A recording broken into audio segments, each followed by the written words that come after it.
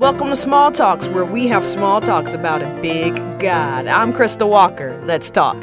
Let me ask you a question. If a millionaire writes you a check for $50,000, would you take it to the bank and cash it? Yes, you would. Some of you guys would not hesitate. There would be no doubt in your mind that the check is legit, right? Why? Because of the one who wrote the check, because of the one who made the promise, right? You trust and expect the money to be there simply because of who the millionaire is. Well, we have a heavenly Father who has given us an abundance of promises. Many Christians are not experiencing these blessings and promises, and they're simply sitting around with these uncashed checks, so to speak, because maybe they're not fully convinced of God's character. See, the more we know and understand the character of the one behind the promise, the more we'll experience the abundant life that He has set out for us. I want us to examine one characteristic today, and that is that God is sufficient. How often do we consider this characteristic of God? Our God is sufficient. He is enough. There are a few ways I want you to realize God's sufficiency in your life. First, Jesus was the sufficient sacrifice. See, sin created a separation between God and man. And in the Old Testament, they were ever so reminded about this separation by the repeated animal sacrifices they had to make to atone or apologize for their sins. The Bible says that this old system was not sufficient. Hebrews 10:3-4 says, "But those sacrifices are an annual reminder of sins. It is impossible for the blood of bulls and goats to take away sins." It wasn't until Jesus came on the scene and fixed what was broken. Hebrews 9:12 says that with His blood, not the blood of goats and calves, He entered the most holy place once for all time and secured our redemption forever. See, Jesus paid for our past, present, and future sins with His blood. His sacrifice was sufficient. It was enough. But many times we can live our lives as if His sacrifice for our sins was not enough. I want to point to a few ways we do this so that we can guard against it. Your response to sin is a big indication of if you are living as if Jesus' sacrifice is sufficient. Let me tell you what I mean. If you sin and you walk around with the weight of shame and guilt instead of asking and receiving forgiveness from God, then you are living as though Jesus' sacrifice was not enough.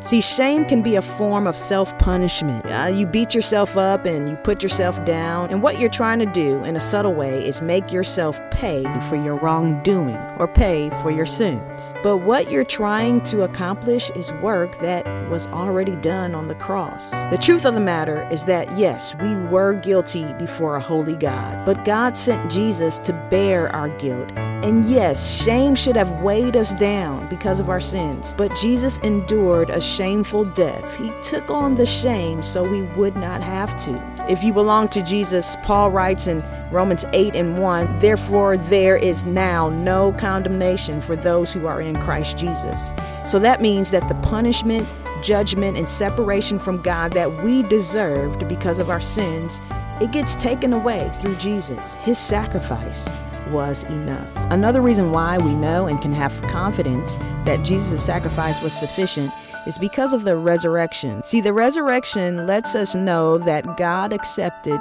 Jesus' death on the cross. Paul said this when he was referring to Jesus in Romans 1:4. Jesus was shown to be the Son of God when He was raised from the dead by the power of the Holy Spirit. The scripture is saying that the resurrection proved that Jesus was the Son of God, the perfect sacrifice, the Savior of the world, the one whom the prophets prophesied of. I like to think of it like this. The resurrection is like our receipt. When you go to the store to purchase something, you usually, after your transaction, get a small piece of paper called a receipt to let you know that the means in which you paid for the item was sufficient.